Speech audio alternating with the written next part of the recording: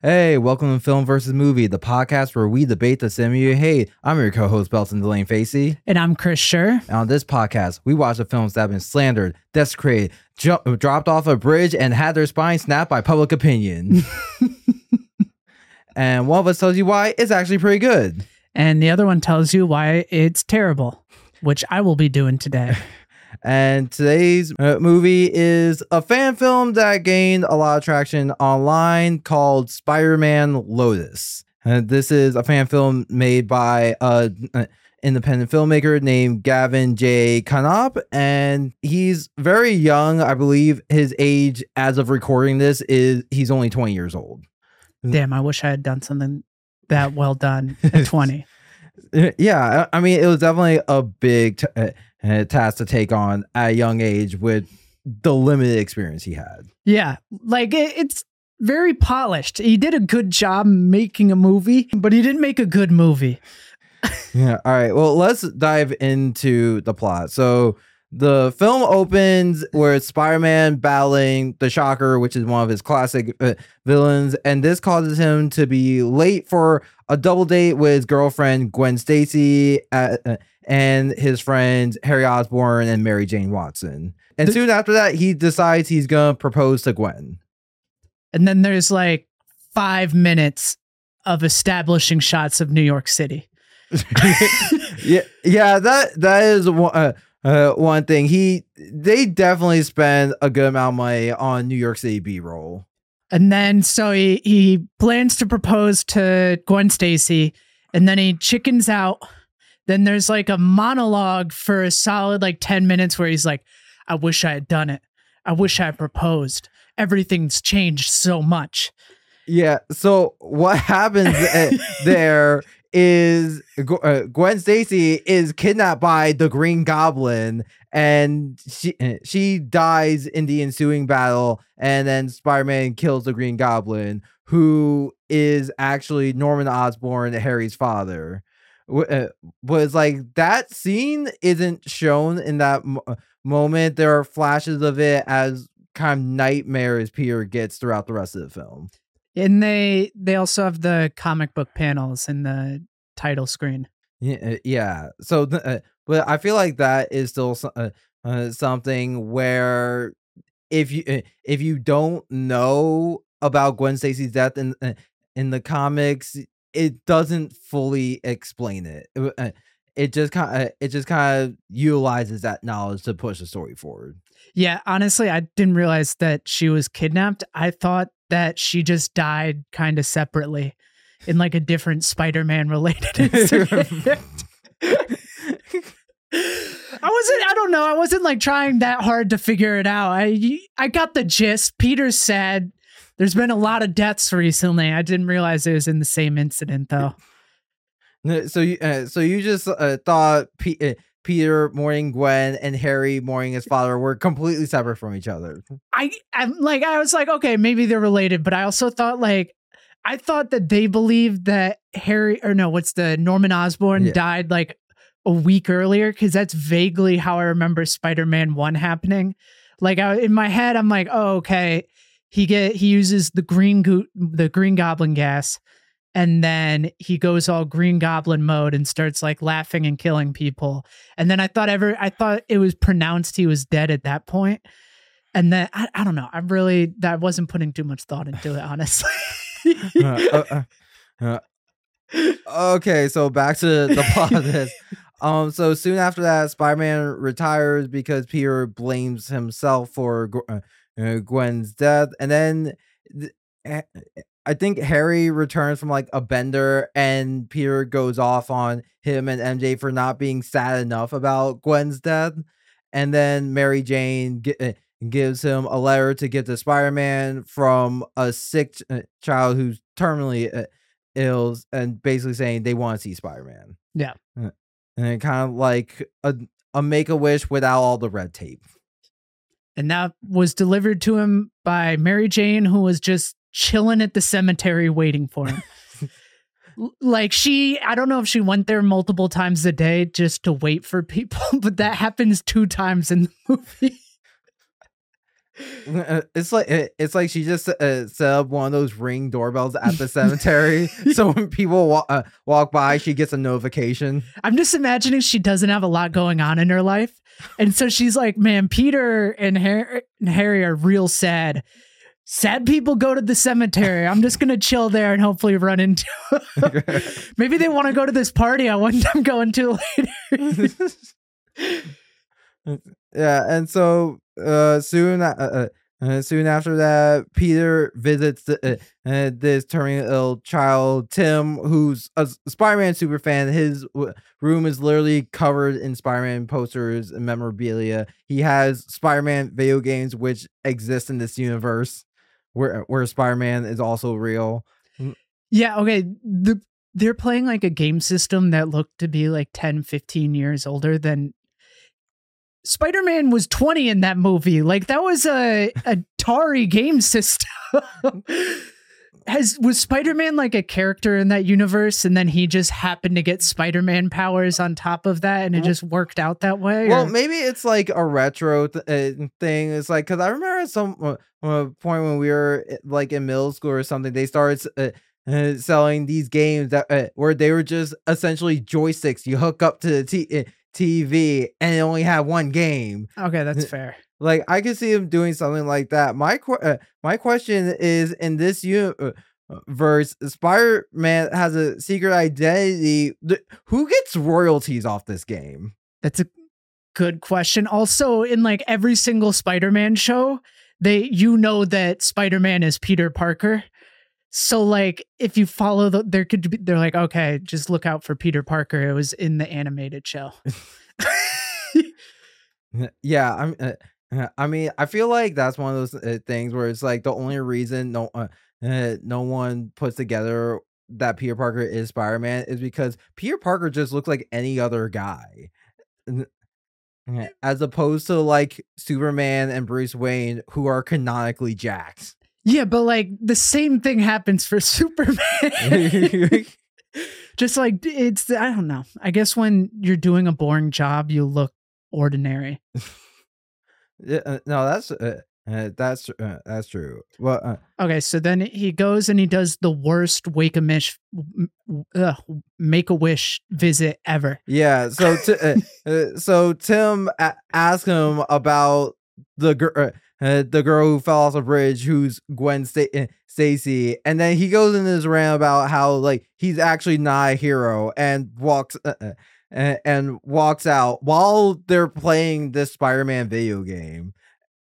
And like and that really is the worst Make-A-Wish. Like when that scene happened, I thought about this Dave Chappelle sketch where he visits this Make-A-Wish kid in the hospital. They play like Madden, and Dave Chappelle just whoops his kid's ass in Madden and trash talks the whole time. I was thinking like, oh, this is like the Spider-Man version of that without the comedy. So then he like leaves. He's like, don't believe in heroes. Yeah. He says it to a terminally ill 10-year-old boy. He's like, everything you believe is stupid. Get ready to die. He walks out and the mom's just like, could you just try a little bit harder? You're like, you mean like this means a lot to my fucking kid who's about to die? And he's like, yeah, I'll quit being an asshole. And he like goes in and he kind of smooths things over. And that begins his journey for self-healing. Yeah, he reveals his secret identity to the kid, and the kid immediately recognizes him as that guy that takes pictures of Spider-Man. Did they run Peter Parker's picture in the newspaper? I'm sure you could Google it. Like he probably has some bio on the Daily Bugle website. Oh, okay, yeah. Just like Peter Parker went to Empire State University. Outside of photography, he enjoys not being Spider-Man. He leaves. He's feeling a bit better. He reveals his identity, which you called it during the movie. You're like, I think he's going to do the 90s cartoon thing where he tells his secret identity, and he's like, well, good thing it's safe with him. Yeah. So for those of you who have never seen the 90s animated Spider-Man show, there's a scene where Peter Parker as Spider-Man is visiting this child, and they're hanging out, and Spider-Man reveals his secret identity to this little girl, and like you think it's a cute scene. He's like, I trust you, keep it a secret, and she's like, don't worry, I will. And then when he swings out the window, the camera zooms out, and you see it's his home for terminally ill children, which you did not know about during the scene at all. I feel like they should make a charity off of that, where it's like the terminally ill children get Make-A-Wish, but in exchange they have to like relieve one burden. So like if there's something that you've never told anyone before, but you just need to get it out, you go find like a terminally ill child like 1 week before their death, and you tell them, you're like, I'm the one who gave you cancer.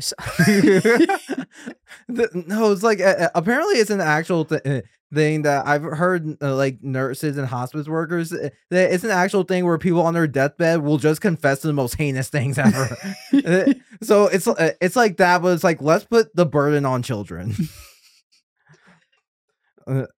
So yeah, I guess during all this is happening, Mary Jane talks to Harry and helps him get over his dad's death, and so in the end they just all patch things up, and Peter's like, I still have to be Spider-Man even if I don't want to be. Yeah, that's just how it ends with, they're going to, what's the bully's name? Oh, Flash Thompson? Yeah, they're going to Flash Thompson's like military going away party or something. Yeah, and all of that is a 2-hour runtime.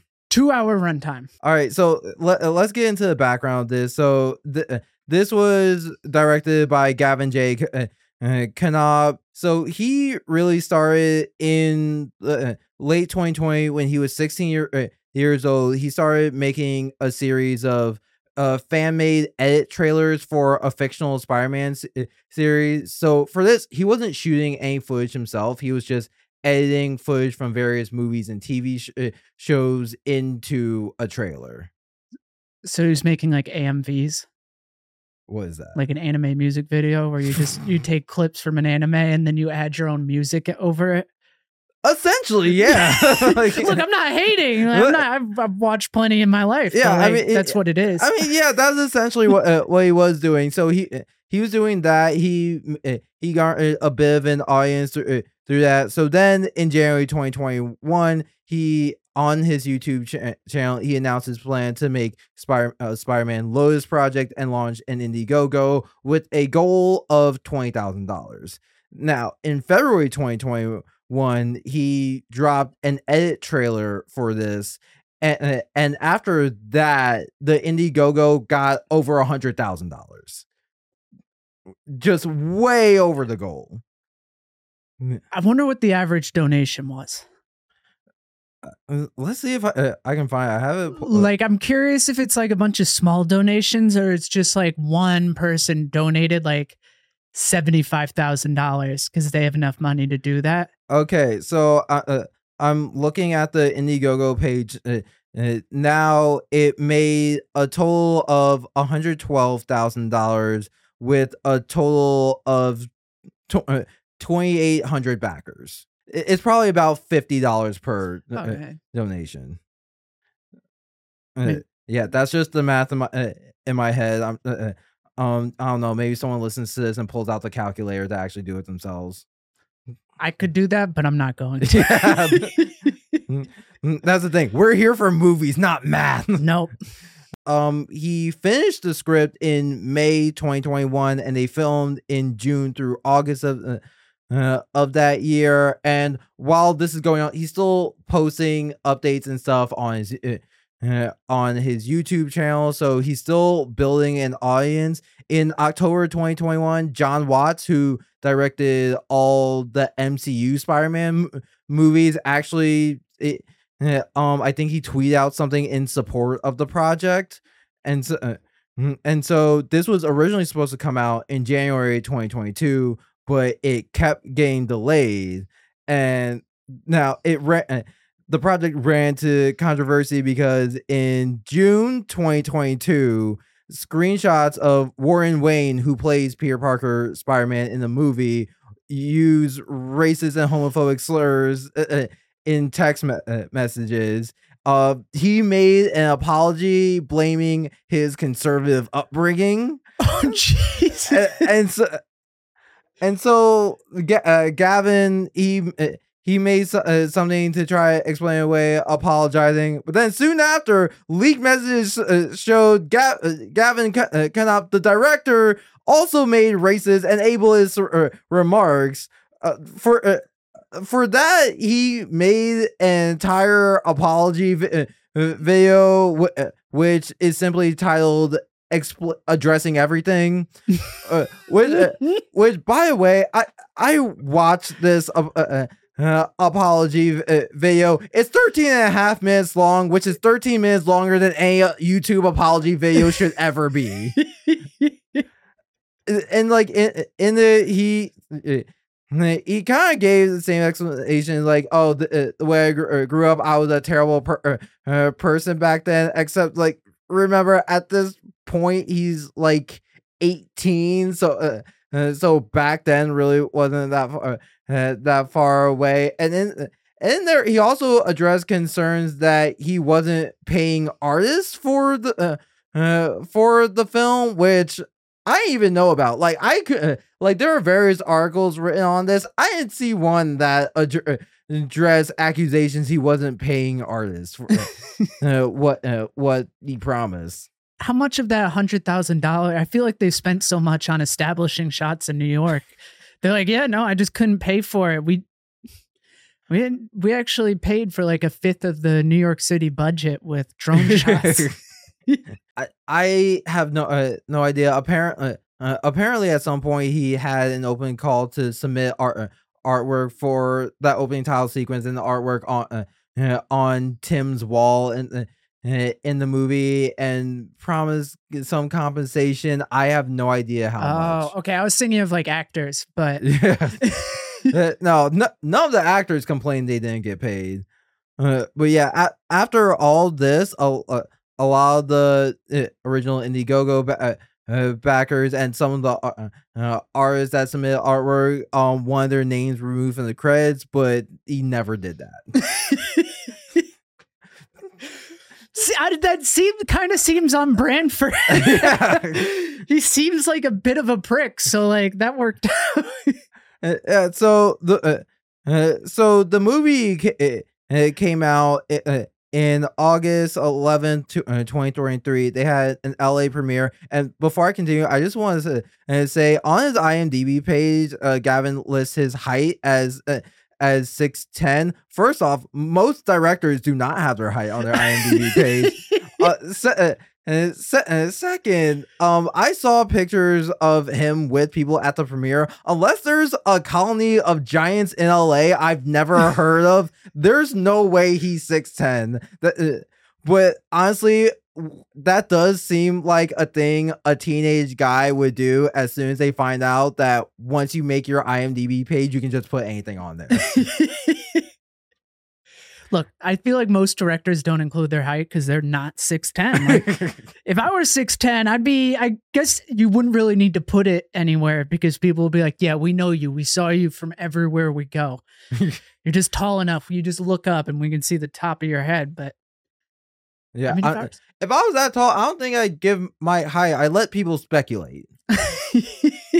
Because I mean, what makes you sound taller? A definite height, or everyone having a different answer, but it all being ridiculously tall? I feel like the way to seem really tall is you have to have like a scholarship to at least a D2 school. That's like the true way to prove that you're tall is have a D2 basketball scholarship. Yeah.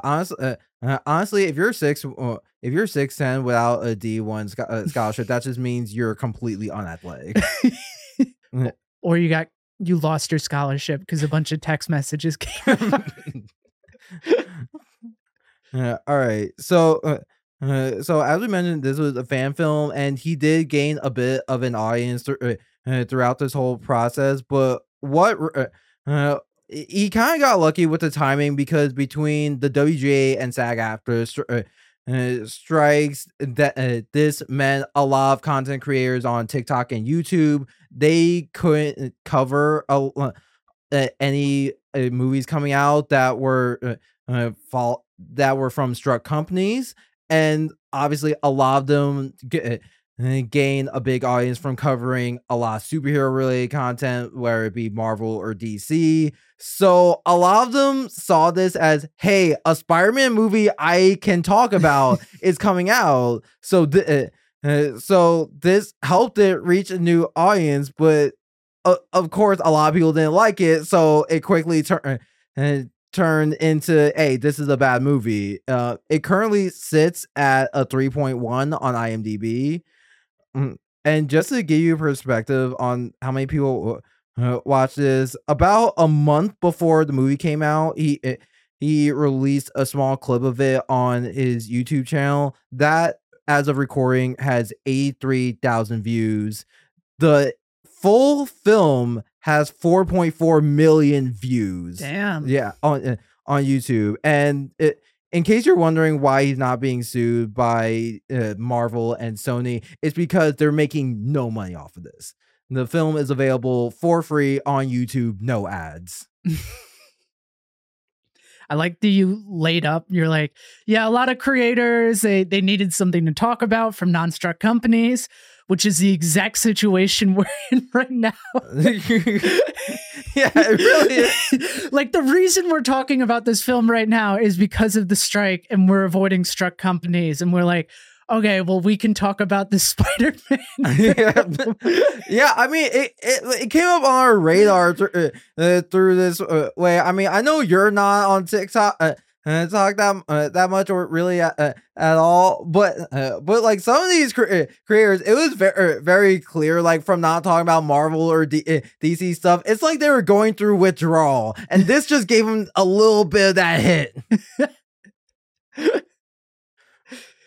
They're like, oh, I just need those numbers. I need that fuck, what do you call people? I need those interactions. Yeah. That's the word. All right, you want to get into the movie? Yep. All right. So now it's time for our opening arguments. I will be defending this. And I will be attacking. All right. So my opening argument. A lot of people have seen this film, and most of them have terrible things to say. In reality, that's on them for expecting more from a fan film, which is what Spider-Man Lotus is. It fully captures most of the spirit of what a fan film is and should be. A dedicated fan showing their interpretation of a popular character. That's all Knopf wanted to do. What he didn't ask for was $100,000 to do it. That's the fault of the community for giving it to him. We are still watching an amateur with a camera. Not much changes just because the camera is more expensive. Spider-Man is a 30-minute fan movie that ran an hour 30 too long. It doesn't suck for being a fan movie. The production is solid, but a polished turd is still a turd. Okay, so like I fully believe that like everyone talking about this, like if you've seen other fan films online, they are like small budget things, and people showing what they can do.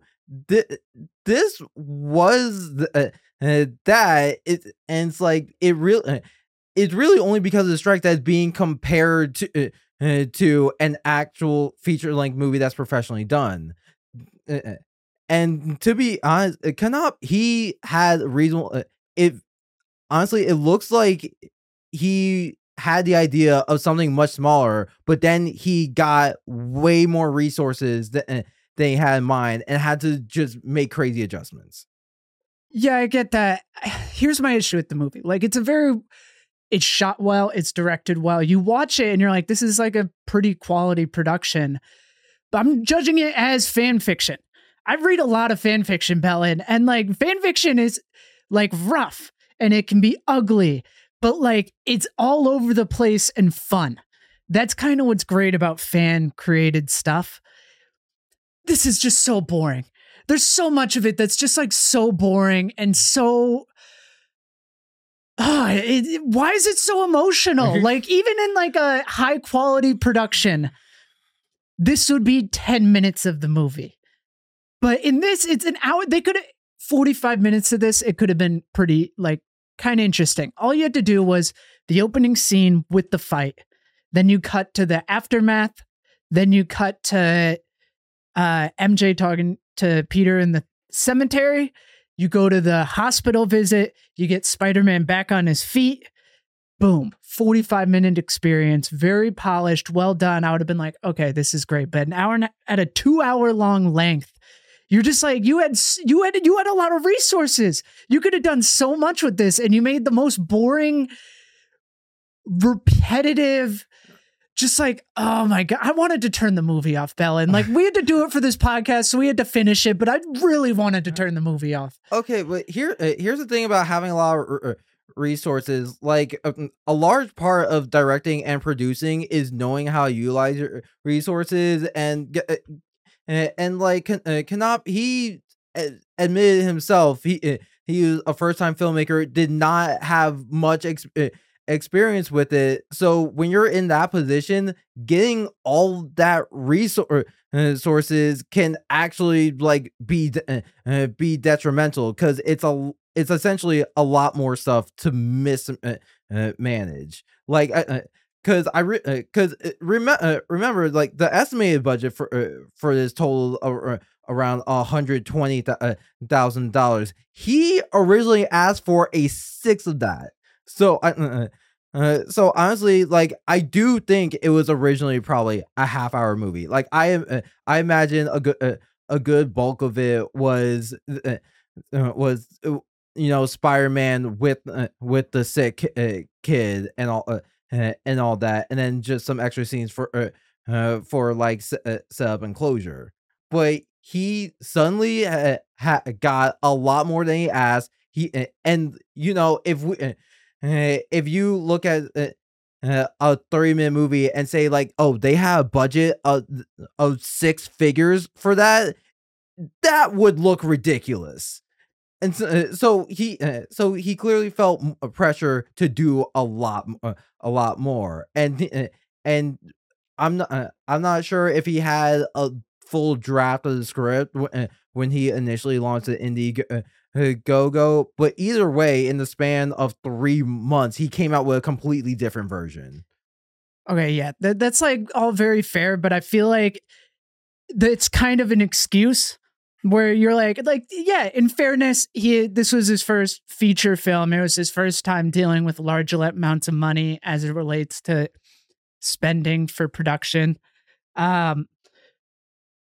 But also at the same time, like, a lot of the stuff he added it just cuts. He could have cut like a lot of it out. Where one of my big issues with the film is, it's like you have show don't tell. So he did that. He showed. But then on top of that, he also told. And then on top of that, he told it again. And on top of that, he told it again. And instead of adding up to something bigger, it's just rehashing the same thing over and over again. It's like in the first 20 minutes, you show Peter having fun with his friends. And then he's sad after. You're like, okay, he had fun with his friends. His friends died. He's showing me very clearly that Peter's pretty heartbroken about this. But that's not all he did. He also added a solid 10 minutes of monologue and exposition at the beginning of the film where it's just Peter being like, I wish I could go back to that time. Oh man, if I could go back to that time was when everything was great. See, I'm sad now, but before that, I was very happy. But then bad things happened, and now I'm unhappy. See, generally what happens is I had a lot of happiness in my life, but then something bad happened, and now I have a lot of sadness in my life, and I'm struggling with it. And then it goes on to show you that he's struggling with it. And then someone will tell Peter that he's very clearly struggling with it. And then he's also very clearly struggling with it. And then he tells 9 other people, he's like, man, I'm struggling a lot.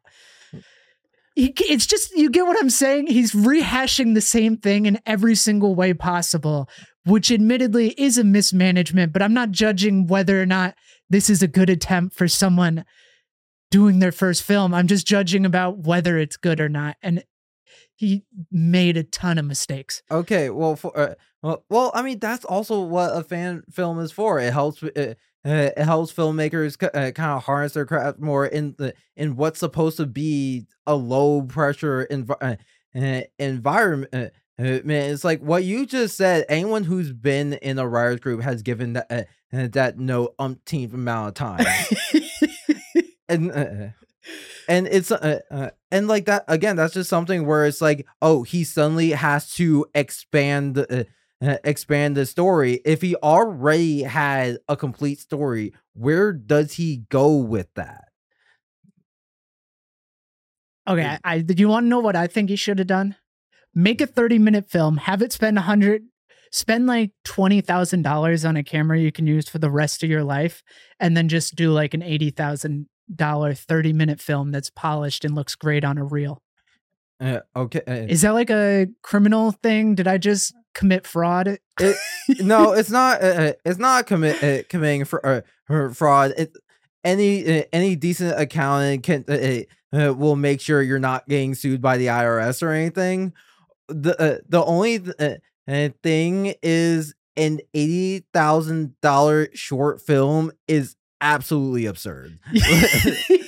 Cause going to film festivals, talking to other filmmakers, the highest budget I've ever seen for a short film is $25,000. And when me and my friends saw that, watched the film, we were wondering, where did all of that money go? Because we were both like, we could do so much more with $25,000. And so that's something where it's like having that's something where it makes it look like you don't know how to manage a budget. Okay, that's fair. Wait, how much did your most recent short film cost, if you don't mind me asking? I think including all the festival submission fees, probably like six, maybe close to 7,000. Okay. But that was like a what, 8 to 11 minutes? That was 12 and a half minutes. Okay. I really liked it. It was a good film, but okay, this might just be, you might be defending it as another filmmaker. I wasn't thinking too far into like how it would look when you're submitting to other stuff. So you're saying he added he made a worse movie purely because it would have looked a lot worse from if you made $100,000 30-minute film. Yeah, because on some website that has a lot of like independent, like no budget film resources, it's like this one guy did an article about how he spent it was some absurd number. It might have been like $200,000 on a short film. It was like he saved for years. So Plasma, all the comments were clowning him. Like literally every single comment was like, "Why would you spend that much? Just like work with a smaller budget."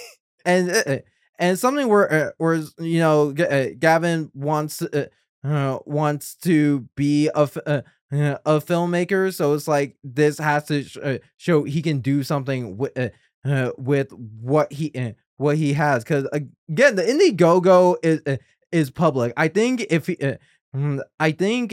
it was something where he could only spend 20,000 without everyone knowing how much money he got, he would try to do that and say this is a $20,000 short film. Okay, but also he could have made an hour and 15-minute long film instead of an hour and 50-minute long film.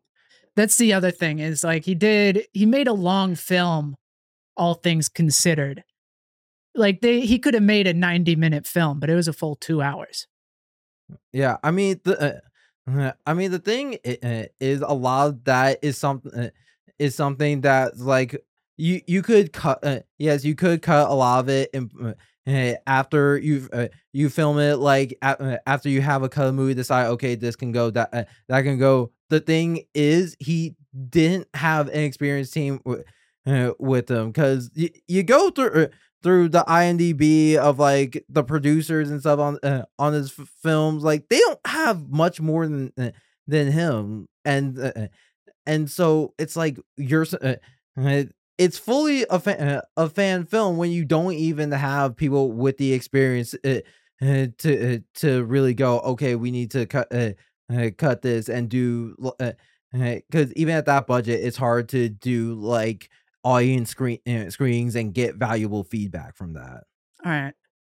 Okay, I'm sorry. I'm kind of like, I would have added in a scene instead of like more mopey Spider-Man scenes. You could have put Spider-Man in a difficult situation where it could have been like a robbery in progress that he's forced to just ignore.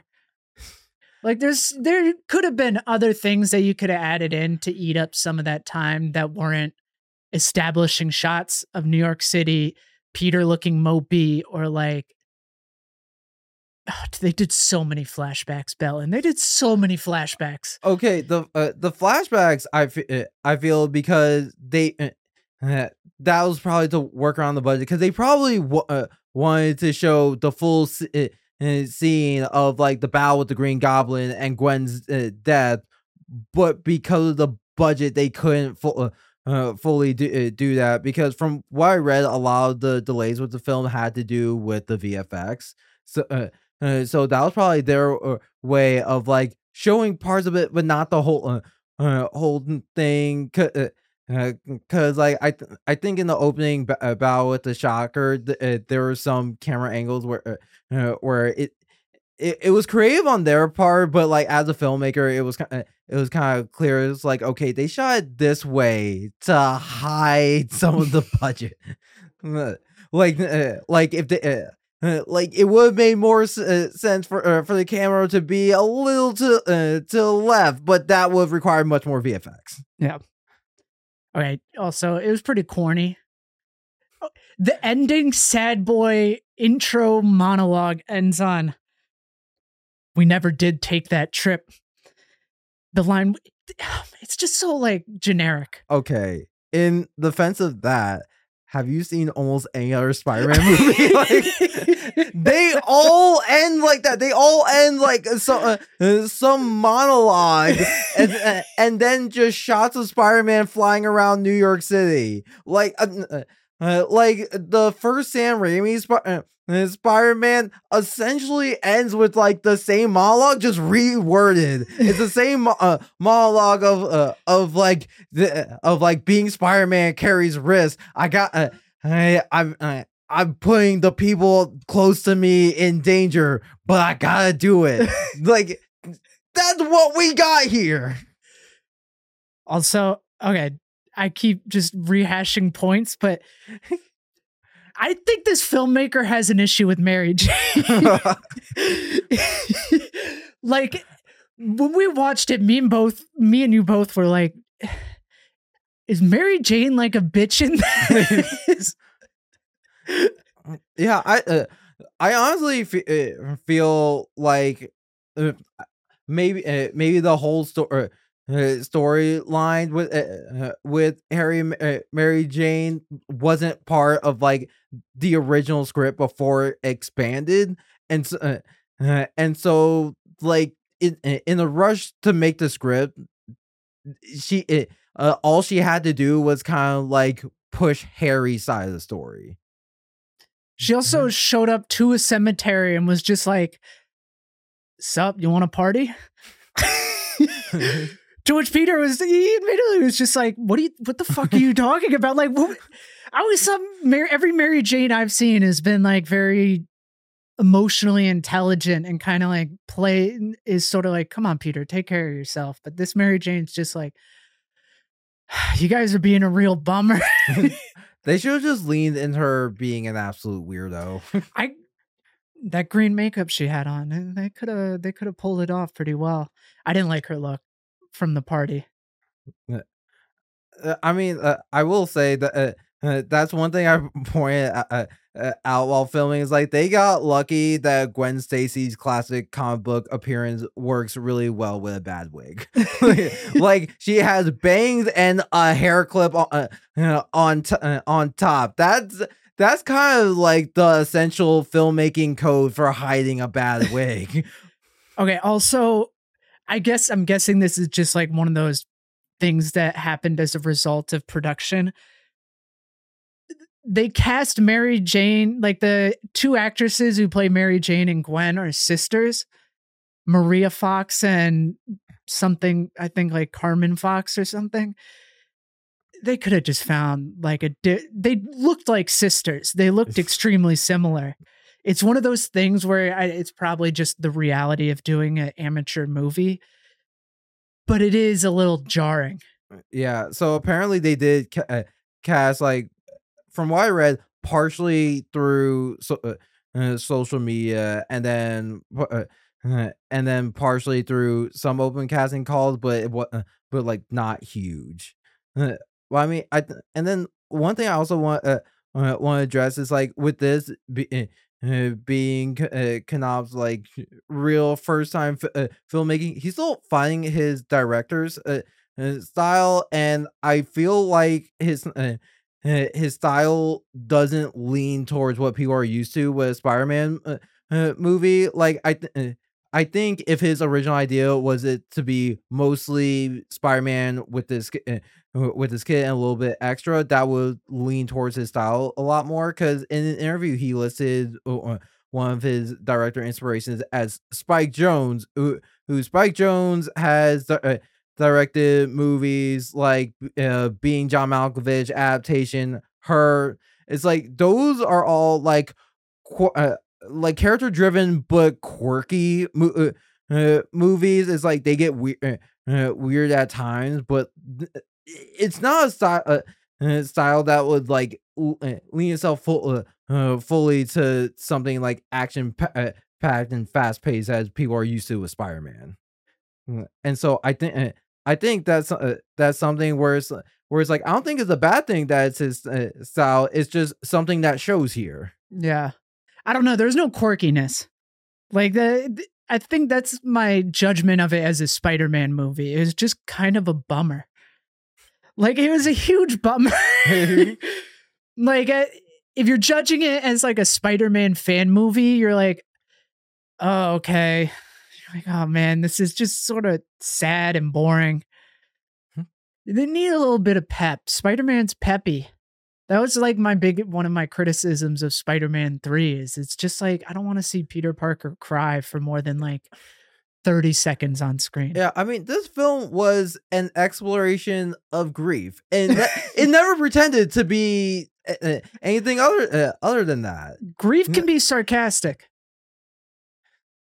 It needs just a little something. Just I mean, there are moments of joy, like when he's playing video games with a child. He gets to see like the light Spider-Man puts in people's eyes. Yeah, but it doesn't last long. Then he just goes back to being a mopey fool. I don't know. This is just getting into like my personal opinion of where I'm just like, I want it to be fun. Yeah. All right. Well, now it's time for our concessions. This is where I give 3 things I didn't like about the movie, and Chris gives 3 things she did like. So I mentioned this before, but a lot of shots in the action scenes made it blatantly obvious they were short on budget at times. Like it was one of those things where it's like when he was fighting the Shocker, a lot of times you don't see the actual hits when Shocker shoots, or like you don't see punches land, and it's like that's kind of like the go-to for like shooting with bad fight choreography.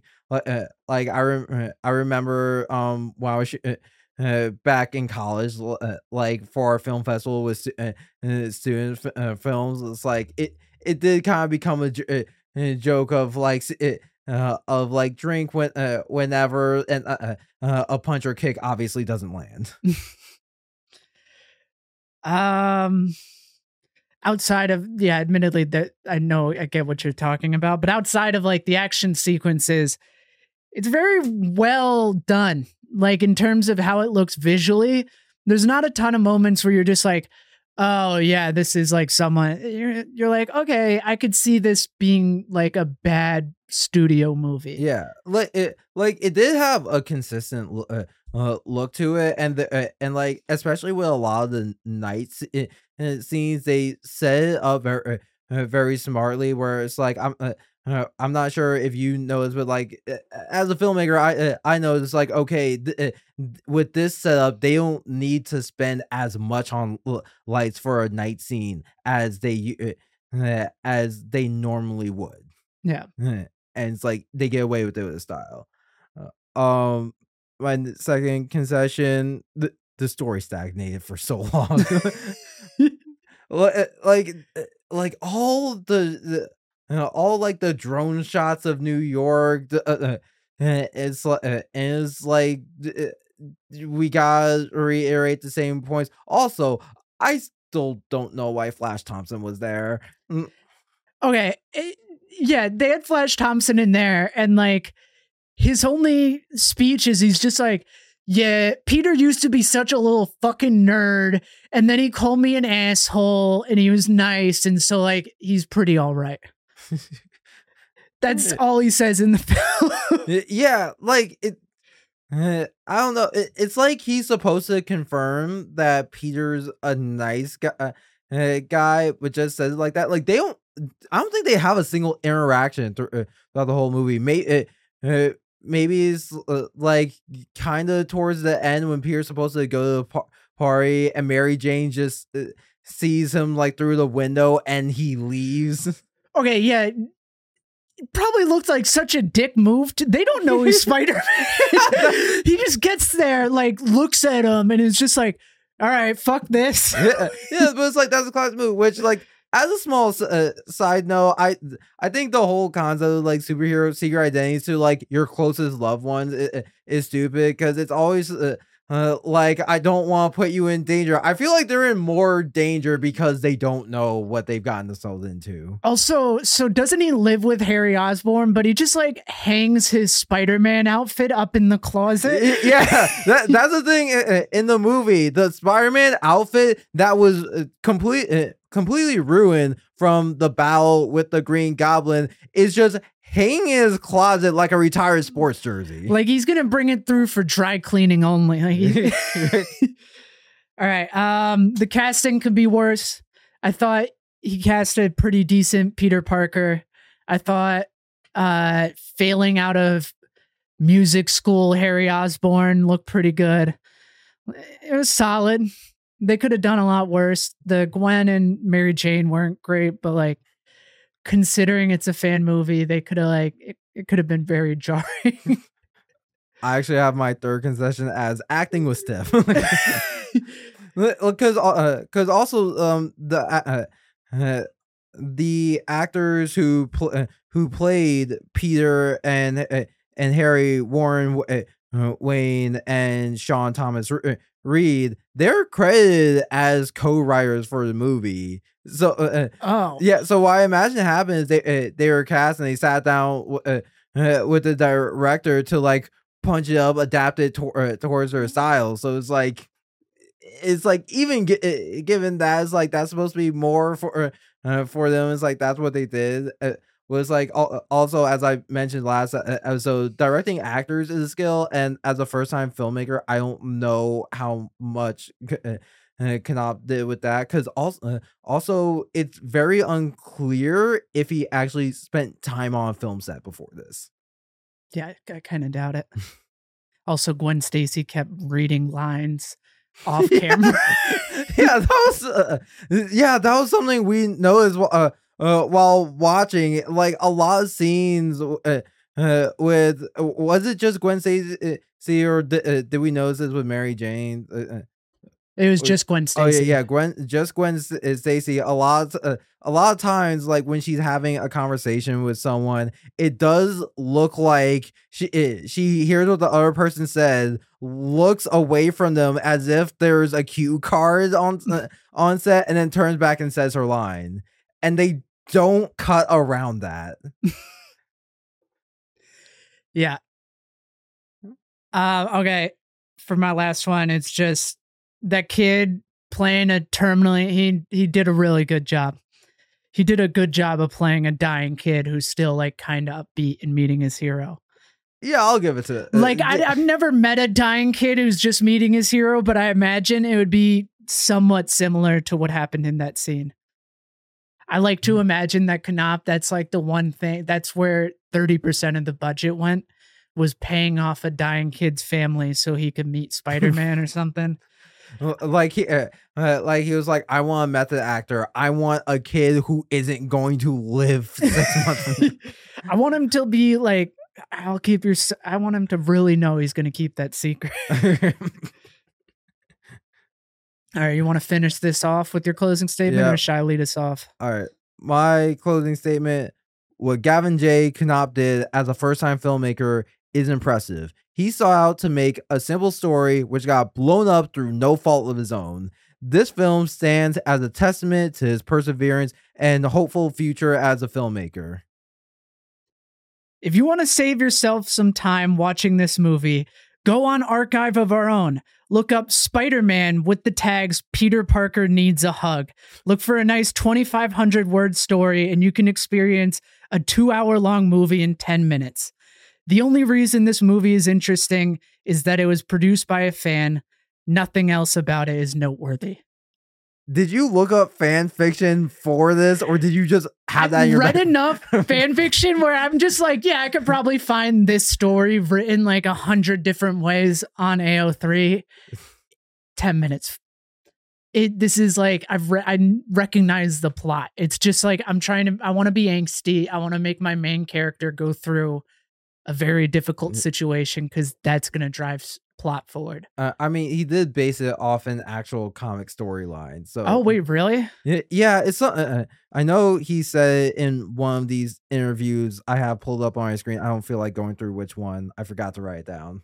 But yeah, it's not terrible. Like honestly, I know I've said a ton of negative things about it, but like it's very well done for what it is. But I just think as far as the story goes, it's like writing masturbation a little bit. It's just like, it's not really doing a lot. And it's just gratifying, I feel like, to him only. Yeah. I mean, that's part of what comes with like putting together a good filmmaking team. You trust. It's like you gotta surround yourself by people you trust to say no to you. All right. Well, that's the podcast. All right, yep. Thank you all for listening. Thanks for coming.